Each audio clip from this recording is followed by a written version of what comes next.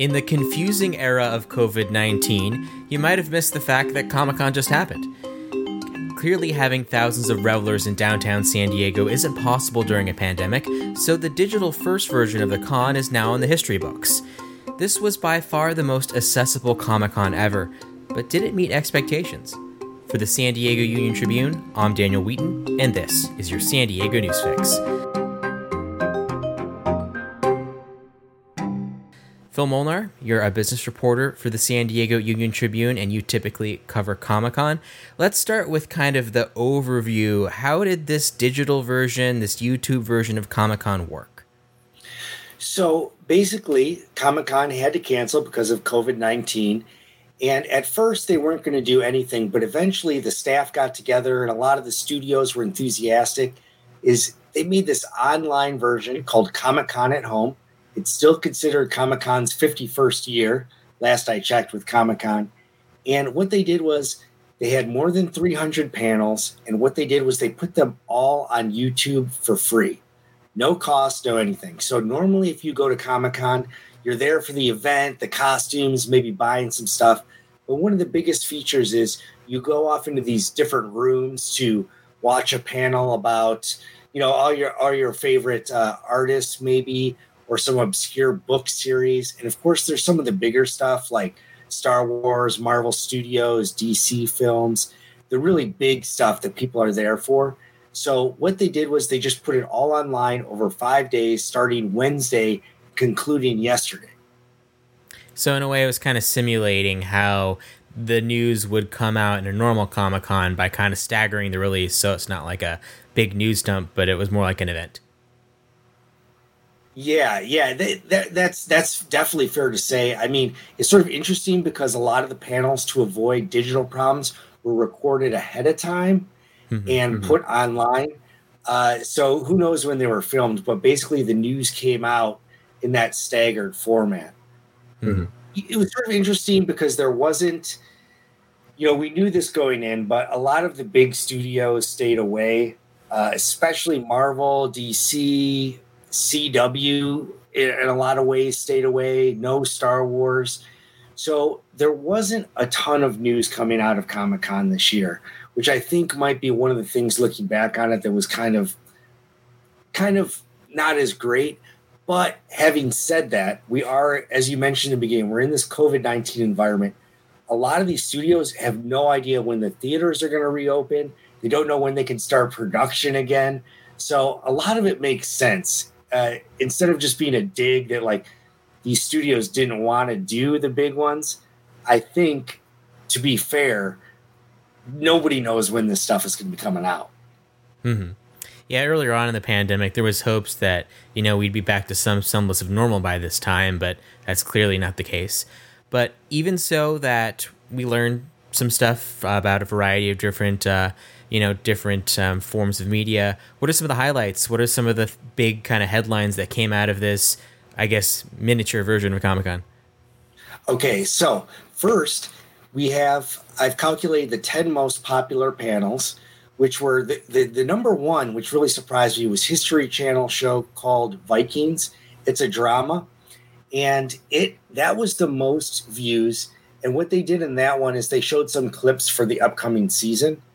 But the second most popular panel of the whole thing was The New Mutants, which is an X-Men movie that's been delayed so many times since 2017, but it was supposed to come out in 2018. It keeps being delayed. So they had a panel on Thursday, which had, as of right now, about 208,000 views. The news coming out of that was very odd. It was that a lot of us that were tuned into this panel were expecting The New Mutants. It was going to be announced. It was coming straight to video, straight on Amazon Prime, Disney Plus, something like that. But instead, this is kind of baffling. They came out and said the movie's coming out in theaters August 28th. I don't know how that's going to work. We'll have to wait and see. Maybe they're just going to give it a shot. Why not? Maybe it'll be drive-in theaters. The logistics weren't explained. But, I don't need to tell you or a lot of our audience that are probably watching right now, wherever you're at, theaters aren't open in most places. So assuming they'll be open in about a month from today is very wishful thinking. So we'll have to wait and see. So that was sort of the bigger news coming out. We had a lot of The Walking Dead was another big panel, basically announced that things were being delayed. That was the biggest news coming out of it. Star Trek Universe had a panel, and they announced 2 new shows coming out. So that brings it to a total of 5 Star Trek shows in production right now, which is quite huge. So they're having that. One of the things that this was not an announcement, but really stood out to me is one of the most viewed panels was Constantine, an anniversary panel. So 15 years ago, this movie starring Keanu Reeves came out. It's about a British blonde-haired, chain-smoking DC character named Constantine. And it deals with a lot of paranormal and magic stuff. So when the movie came out, it's Keanu Reeves, black hair. He's not even British, no British accent. And the movie was sort of, it wasn't a flop, but it wasn't a huge success. So, but as time goes on, it's starting to be more of a cult favorite. And they talked about this a lot at the panel. So even though this wasn't news coming out of the panel, I was quite surprised to see that the Constantine panel was in the top 10 most viewed. And that right there makes me think that maybe we might have a sequel coming. So that's my conjecture here. Yeah. But it's sort of interesting that this film has gathered so much interest, and the views of it have become more favorable over time. It's almost like Blade Runner had that go on, and even now the Star Wars prequels. Whereas a lot of these films that are sort of pop culture and covered at Comic-Con might seem like a dud at the time when they come out, or everyone hated it or something. You kind of find that there's a real audience for a lot of this stuff, and Constantine was one of them. Mm-hmm. And also, when looking at the entire conference kind of broadly, how would you characterize the way the entertainment industry is handling the pandemic? Because for a while, people have been looking to the movie Tenet as kind of like a barometer as to when we're finally going to see more either new movies or TV shows come out. Do you have a sense that things have changed after Comic-Con, in which, you know, these industry individuals have had a chance to speak online? Or are we still in this kind of confusing wait and see time? You know what? I'm going to have to go with confusing wait and see time. I watched a ton of panels over the weekend. I wrote stories about some of them. I covered them on Twitter. And the weird thing is, when you go to a Comic-Con panel, typically, no matter what it is, I mean, Star Trek was basically the exception, that they had some announcements. And even New Mutants a little bit with the release date. But I got the impression that, you know, a lot of these studios that went ahead and we're going to do a Comic-Con panel, they really missed some of that excitement, because, you know, no matter what panel you go to, it can be way up top Marvel, or it can be something small like a Disney film. They always try and have something that's going to get the audience going crazy. Like, here's a clip you've never seen. Here's some news about a spin-off series you didn't see coming. Here's another film not related to the panel. This happens a lot. Say we're at a panel for Disney and they're talking about the new Lion King. They're like, oh yeah, by the way, we're coming out with this. And no one saw it coming. It's like, whoa, crazy. But I was surprised a lot of the panels this weekend, even the bigger name ones, kind of missed that. It was sort of, sometimes it felt a little haphazard. Like, oh, hey, we got everybody on Zoom. They're all talking. Isn't this great? And, you know, the tough part was there also wasn't audience participation. So you were at the mercy of whoever was conducting the panel. Now, this can't be easy. A lot of my colleagues at Entertainment Weekly and a lot of these big names, but a lot of times you wanted them to ask, hey, what's happening next season? Or will we see something like this in the future? And a lot of those questions weren't asked, perhaps understandably, because nobody really knows. But, you know, how Hollywood is handling the pandemic, I just feel like they possibly missed a lot of opportunity during this Comic-Con to just do something that would just really excite fans, instead of just having actors who, some of them are really cool, but some of them are not always the most exciting people. So I think it was just sort of people talking in their living rooms. And I think everyone did the best with what they could, but I would have liked as a fan, and I think a lot of other fans out there, to see some more announcements and stuff like that. Mm-hmm. And given that we went into this Comic-Con kind of with a blank slate, people were just happy that it was going on even in this form. But given the kind of no expectations here, do you think the response to Comic-Con at home was positive, or do you feel that people felt like something was missing? You know, it's interesting because it's hard to go out there and somehow get a barometer of like 300,000 people viewing all these things. I know on Twitter and on Instagram, there was a lot of appreciative fans just thanking all the studios, thanking the Comic-Con for doing this event. A lot of outpouring of love for going above and beyond, especially not charging for it. So that was kind of interesting. You know, one thing as far as success goes and looking back on it, you know, Comic-Con is capped at 135,000 people no matter what. And it's sort of interesting to see some of these panels, such as Vikings, the New Mutants, topping 200,000 people. So, and the other thing to remember too is that's not just the event.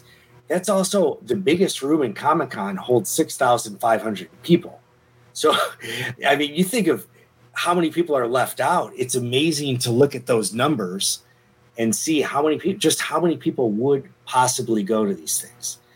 Of course, this comes with a gigantic caveat, which is these panels can just live online forever, and you can view them after you get out of work, or say later this week you're going to get caught up and watch some of these shows. So it's not the same as, okay, the event's at 3 p.m. at Saturday, and if you miss it, you're out of luck. So that was kind of a different scenario they had going on here. And, you know, another thing too to consider is earlier today, I talked to Wendy Patrick, and she's a social media expert and a business lecturer at San Diego State University. And what she was saying was there's different takes on how Comic-Con at home went. On one hand, there's a company that has done Listen First, their social media analytics, and they kind of crunched the numbers and found, you know, social media excitement for Comic-Con was down something like 95%, especially when you look at these Twitter and all this kind of stuff. But what Wendy Patrick was saying to me at San Diego State is she thought the numbers for these type of panels were gigantic, like topping 200,000, even if it's 85,000, when you consider that you didn't have any of the other stuff. You didn't have any of the Comic-Con activations outside. You didn't have people dressed up in costume. I mean, we wrote stories about how some people were still dressed up and wandering around, but it's not the same. The event wasn't, in some sense, the event really wasn't happening besides these pre-recorded panels. So considering that, her take was that this was actually a really good showing. And, you know, there's part of me that's like inclined to sort of lean that way too when you start seeing the numbers for some of these events. So it's kind of interesting, but at the same time, there was more than 300 panels, and some of them were just crazy low. I was viewing this morning. There was a panel on motherhood being betrayed in comic books, which I think is an important topic and something you wouldn't expect. But like that panel had like around 300 views last I checked. There's a small comic book publisher in New York called Ahoy Comics, and they had a panel and only 281 people turned in. So it's maybe there was a little too much. Maybe Comic-Con didn't need to have as many panels as they normally do because it just got kind of drowned out. But at the same time, I can tell you from personal experience, on occasion, I found myself in sort of weirder panels that I didn't expect too many. And you might be in a room and there's still like 150 people and you're like, dang, I did not see that coming for, I think one time I ended up at a panel for like Dungeons and Dragons books because I wanted to go to something after. Mm-hmm. And I was still shocked how many people were in the room. There's a few hundred people. And, you know, actually, you know what? I take that back. It was for Assassin's Creed books, a video game series, which later led to a movie, but I don't think the movie was out yet. So I never even knew that they did Assassin's Creed's books. But there was a lot of people there for it. And even though 200 views, like I'm saying on a panel, doesn't sound that good, if you translate to the actual comic convention, it's kind of surprising when you're in a room with 200, 300 people for a book series you've never even heard of. So there's so many different ways to look at this, and it gets kind of exhausting. But how did Comic-Con do? I mean, when you got 200,000 people tuning into a YouTube panel that's just a bunch of talking heads over Zoom, it seems good to me, but, there's different ways of looking at it. Mm-hmm. And after this experience, do you have a sense if some of these digital panels will kind of live on in future cons when we're allowed to be together again? Do we think that this will continue in kind of a changed but similar way? I really do think they are. DC Entertainment, or it's basically just called DC now, but they do the comic books, Batman, Superman, and they also have a huge amount of CW shows.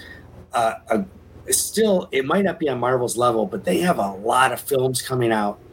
And DC is planning its own convention called DC Fandom in August, which is going to have a lot of these characters, probably a lot of announcements about films, all sorts of stuff like that. So I think as this goes on, these conventions are going to be learning what works, what doesn't, and this is kind of a weird thing that happened.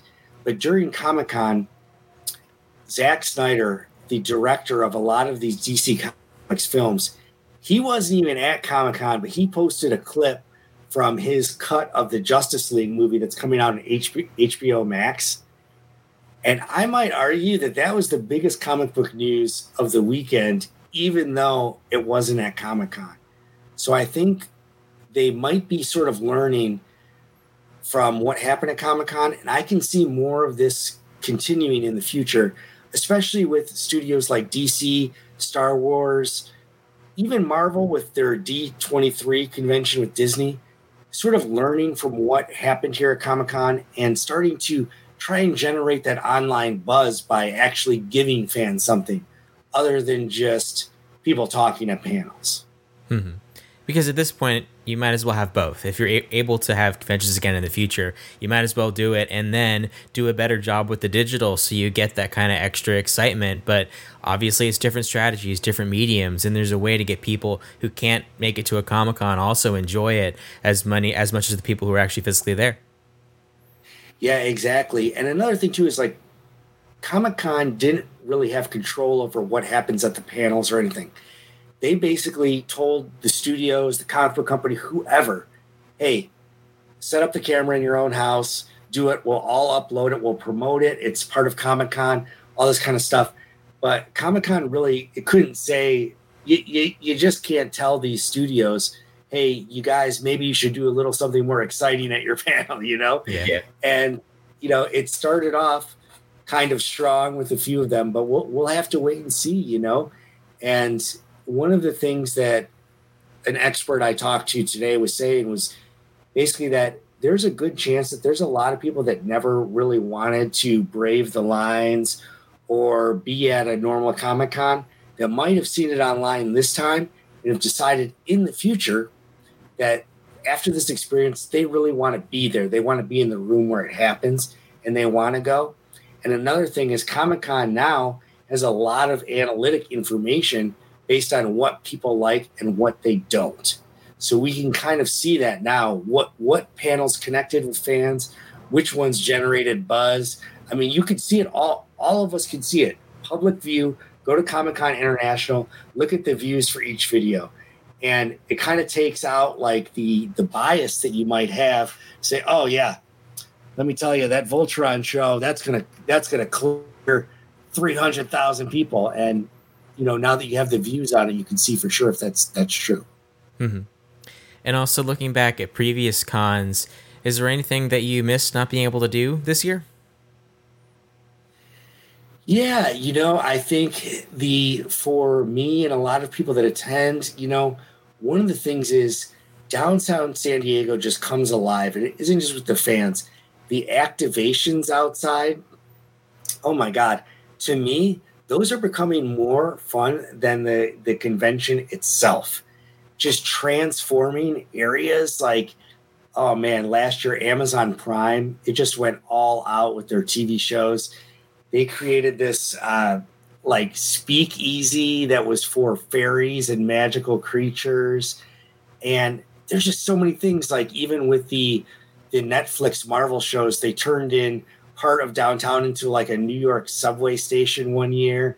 And I mean, it's just the stuff outside is becoming cooler and cooler and cooler.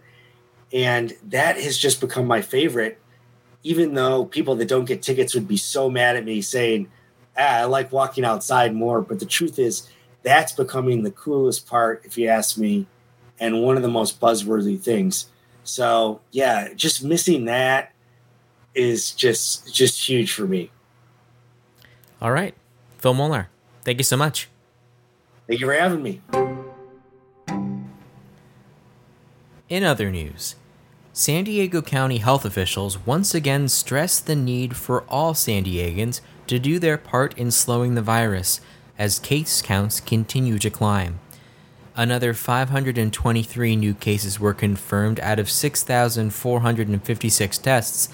There are now 27,507 cases. The county is still hitting 3 triggers. There are too many cases, too many community outbreaks, and too few positive cases are being contact traced in time. On the first trigger, there would need to be fewer than 234 new cases per day to undo that trigger. The number of community outbreaks needs to be fewer than 7, and more than 70% of people who test positive must be contacted by the county within a day. Currently, only about 1 in 10 are. To alleviate that backlog, nearly 100 case investigators were onboarded over the weekend, with another 60 starting this week. The San Diego Union Tribune is hosting a contest to create the best public service announcement to remind people to stop the spread of COVID-19. We're soliciting listeners like you to come up with the best PSA for print, digital, or video. The winner of the contest will get a grand prize of $2,500, and their PSA will be published in the UT in various formats. The winner will also have the opportunity to be a guest on Fox 5 San Diego's Morning News. You have until August 16th to submit. For more details, go to uniontrib.com/stopthespread. Thank you for listening to the San Diego News Fix. If you're curious about how Greater San Diego is working toward building a new future after pandemic and protest, listen to the UT's Luis Cruz on Together San Diego. Every weekday afternoon, join in on conversations with activists, nonprofits, and companies who are finding out ways this moment can change San Diego for the better. Listen in on Facebook. For a guide to all of our live streaming programming, check out the schedule on uniontrib.com. Until next time.